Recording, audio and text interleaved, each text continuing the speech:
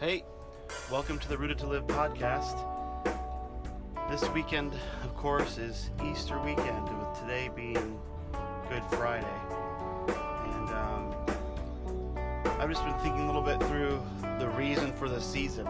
We usually use that phrase for Christmas, but a lot of folks actually don't spend time thinking more about why we do what we do on this weekend. There's always got to be a why. I've been investigating a little bit of some weight loss programs and weight loss apps for my phone, and a lot of times the directors of it, the guides or coaches, they want to talk to you about what your why is. You have to have a motivating why to push you through the days that are tough, the days that are discouraging or when you're most tempted. And so there's a drivenness to figure out your why. And if you don't have one, then you're not going to make it through. And everyone basically has motives, of course, for what they do and don't do. And as we come into this Easter weekend, I wanted to consider again the motive or the why for Christ's death and his resurrection. In the book of John, we catch a big motivation for God in considering Easter. And I want to look at a conversation that maybe you've seen before, but maybe you haven't, in the first couple chapters of the book of John. And I'm going to read here for a second for you this exchange between Jesus and a man named Nicodemus. This is John chapter 3. Now there was a man of the Pharisees named Nicodemus, a ruler of the Jews. This man came to Jesus by night and said to him, Rabbi, we know that you are a teacher come from God, for no one can do these signs that you do unless God is with him. And Jesus answered him, Truly, truly, I say to you, unless one is born again, he cannot see the kingdom of God. Nicodemus said to him, Well, how can a man be born when he is old? Can he enter a second time into his mother's womb and be born? And Jesus answered, Truly, truly, I say to you, unless one is born of water and of the Spirit, he cannot enter the kingdom of God. That which is born of the flesh is flesh, and that which is born of the Spirit is spirit. Do not marvel that I said to you, You must be born again. The wind blows where it wishes, and you hear its sound, but you do not know where it comes from or where it goes. So it is with everyone who is born of the Spirit. Nicodemus said to him, How can these things be? And Jesus answered him, Are you the teacher of Israel, and yet you do not understand these things? Truly, truly, I say to you, we speak of what we know, and bear witness to what we have seen, but you do not receive our testimony. If I have told you earthly things, and you do not believe, how can you believe if I tell you of heavenly things? No one has ascended into heaven, except the one who descended from heaven, the Son of Man. And as Moses lifted up the serpent in the wilderness, so the Son of Man be lifted up, that whoever believes in him may have eternal life. For God so loved the world, that he gave his only Son, that whoever believes in him should not perish but have eternal life. For God did not send his Son into the world to condemn the world, but in order that the world might be saved through him. Whoever believes in him is not condemned, but whoever does not believe is condemned already, because he has not believed in the name of the one and only Son of God. And this is the judgment. The light is come into the world, and people love the darkness rather than the light, because their works were evil. For everyone who does wicked things hates the light and does not come into the light, lest his work should be exposed. But whoever does what is true comes to the light, so that it may be clearly seen that his works have been carried out in God. Nothing is more important for us than this. The most relevant truth of our lives is what Jesus says here. Of course, this conversation contains what is perhaps the most famous verse. John chapter 3, verse 16. For God so loved the world that he gave his only Son, that whoever believes in him should not perish but have eternal life. What do you think made this verse so popular? Was it the guy, I remember growing up watching football, was it the guy with the rainbow wig at football games holding his John 3:16 sign? I'd like not to give him so much credit. The reason this verse is known is because we see the point of our celebration this weekend. God's love expressed in Jesus. And this is where we see the motive of Easter, the motive of Christ's death and resurrection. And if you've known this one verse for years or decades, as I have, or if you've never even heard this, it's worth our time to work through it. We really can't let this weekend slide by without knowing or remembering what Jesus said and did. The first phrase in John chapter 3 verse 16 is, "For God so loved the world." For us to grasp this, we have to consider a few things, starting with, who is God? Now, there's lots of views of God. What comes to your mind when you consider God? Is it a sleepy, long-bearded man whom you shouldn't bother, you don't want to annoy or be a burden to? Is God an old man who will bless you if you're really nice all year long? Or an invisible force that started something but is actually no longer interested? Or is he a master chess player who can't be beat but isn't in control of all the pieces? See, what we think about God matters. And to be clear, your thoughts on him don't change him, of course, but your thoughts on him will change you. And accuracy makes all the difference. When Jesus uses the word God to the Jewish religious leader in this text in John chapter 3, Jesus is referring to Israel's God, the one true God, who spoke and is mentioned all throughout Scripture. He is the creator, sustainer of the universe. He is personal. He thinks, he wills, and feels. He is perfect and acts only in accordance with that perfection. He is gracious, merciful, slow to anger, and abounding in love. So how did he love? What describes his love? Well, John chapter 3 verse 16 tells us, "For God so loved." He so loved. This is the intensity of God's love. However, the word love is likely lost on us, and I've brought it up several times in the podcast. God's love is very much different than many of our own versions of love. He loves us not because we're so lovely, but because he is love. He loves us not because of what we can do for because he is love. There's no strings attached. It's a choice to yield to another's best interest. So the word Jesus uses for love is the highest form of love, a die for you kind of love, a choosing for what is best for another kind of love.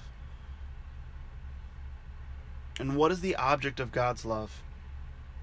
The Scripture tells us, "For God so loved the world," meaning all people, not just pretty nice moral people, not just really smart people, ethical people, but frail, imperfect, selfish people like me.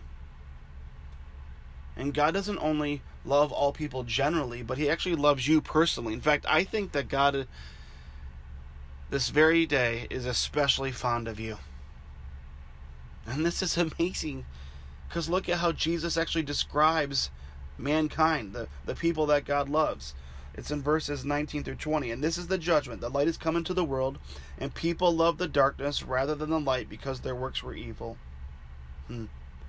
For everyone who does wicked things hates the light and does not come into the light, lest his work should be exposed." Well, that's me. I've clung on to my darkness. I've loved the darkness. I've had works that I'm ashamed of. Thoughts, behaviors, actions. Surely you've seen the darkness in the world. The sin and the selfishness of every person makes up that darkness.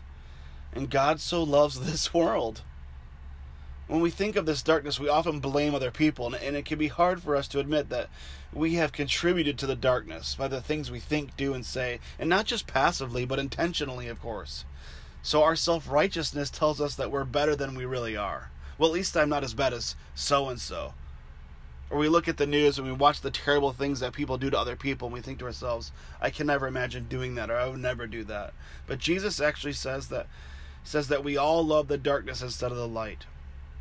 But if we accept that God loves the world, including us, we simultaneously realize that we don't deserve it. And the beauty of receiving God's love then is that it pulls us out of denial and into a real relationship with him. And that relationship is made possible because God so loved the world, including you. It moved him to action. His why was you. His motivation is love. And that love moved him to action. And as we grow in understanding of this true God, we get a more accurate view of ourselves in light of him. We see who we are and aren't, how small we are. We see our failures and our imperfections and our self-centeredness as we look at him. So then knowing this makes the truth found in John chapter 3, verse 16, both needed and treasured. The reason why is because it shows us true hope. Because it describes the way a perfect God is acting to rescue an imperfect us. So how does God rescue us? The next phrase tells us that he gave his only Son.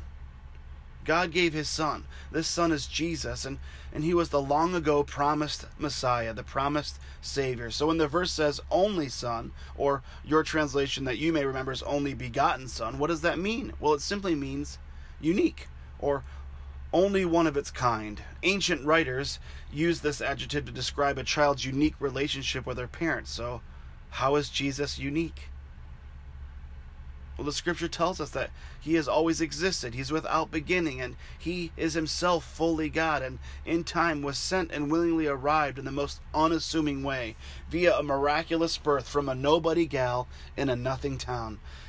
In the beginning of this book, the author John describes Jesus' arrival. In John chapter 1, I'll just read verse 14. And the Word, that is Christ, became flesh and dwelt among us, and we have seen his glory, glory as of the only Son from the Father, full of grace and truth. John is showing his readers the connection, the eternal relationship between God the Son, the Word, that is Jesus, and God the Father. There is no one like Jesus, fully God and now fully man. And God the Father, motivated by love, gave his Son, and his Son, motivated by love, came to earth. Later, the author uses the word sends. This is found in John chapter 10. John chapter 10, verse 17 through 18. For this reason the Father loves me, because I lay down my life that I may take it up again. No one takes it from me, but I lay it down of my own accord. I have the authority to lay it down, and I have the authority to take it up again. This charge I have received from my Father. That's Jesus speaking of his relationship with the Father and why he came.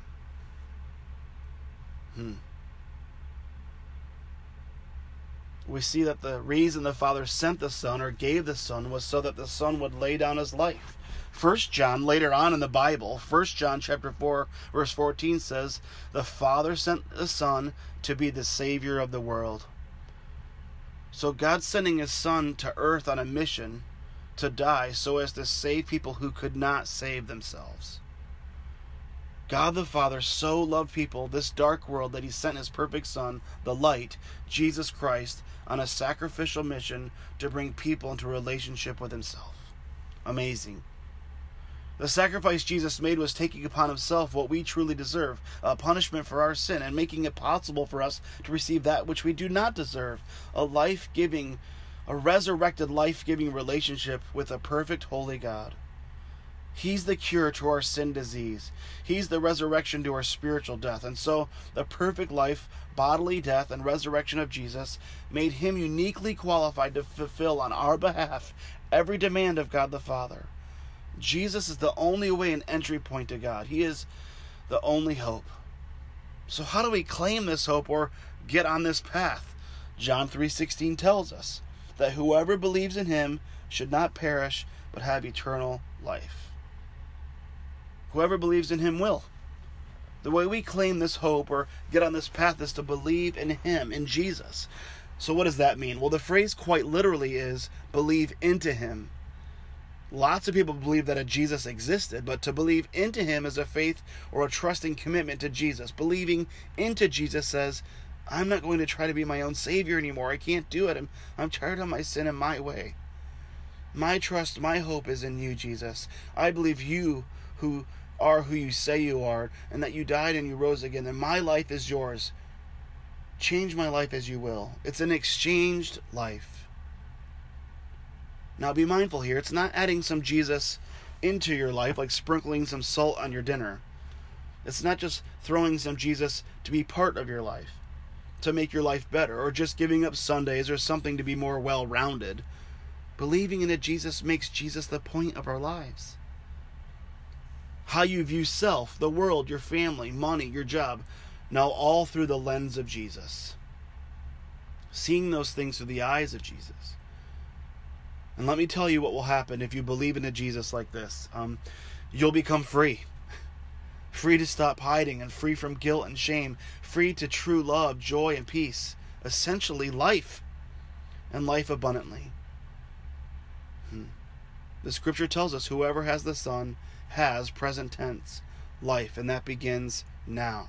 Not just in heaven someday. So what matters most to God about you is not the sins you've committed or not committed, your goodness or badness, how you compare to others, but your life in Christ, your proximity to Him.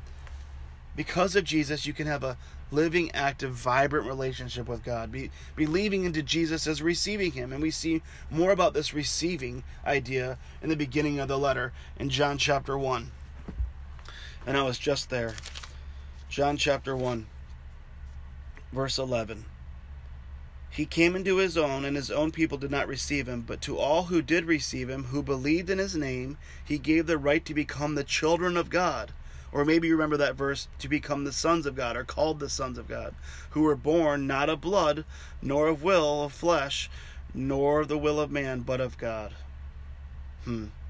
That's an adoption text. Being adopted into God's family through belief. To be called His child. So who is invited to believe? Well, John chapter 3 verse 16 tells us, whoever. The word whoever is broad, anyone. Whoever is wide, but the phrase shall not perish but have eternal life is narrow. Either perish or eternal life. Perish can mean to be lost or to die. We get a better understanding in verse 18 when the scripture says condemned. That they are condemned. So let me tell you an unpopular truth about our sin and perishing. Justice demands wrath and punishment towards sin, and most of us want justice in this world. We get angry when there's not justice in this world, especially for our sakes. And John writes in verse 36, whoever believes in the Son has eternal life. Whoever does not obey the Son shall not see life, but the wrath of God remains on him. The reason it remains eternally is because the sin against God is against an eternal God. So justice for sin is perishing, which in this context means staying eternally under God's wrath.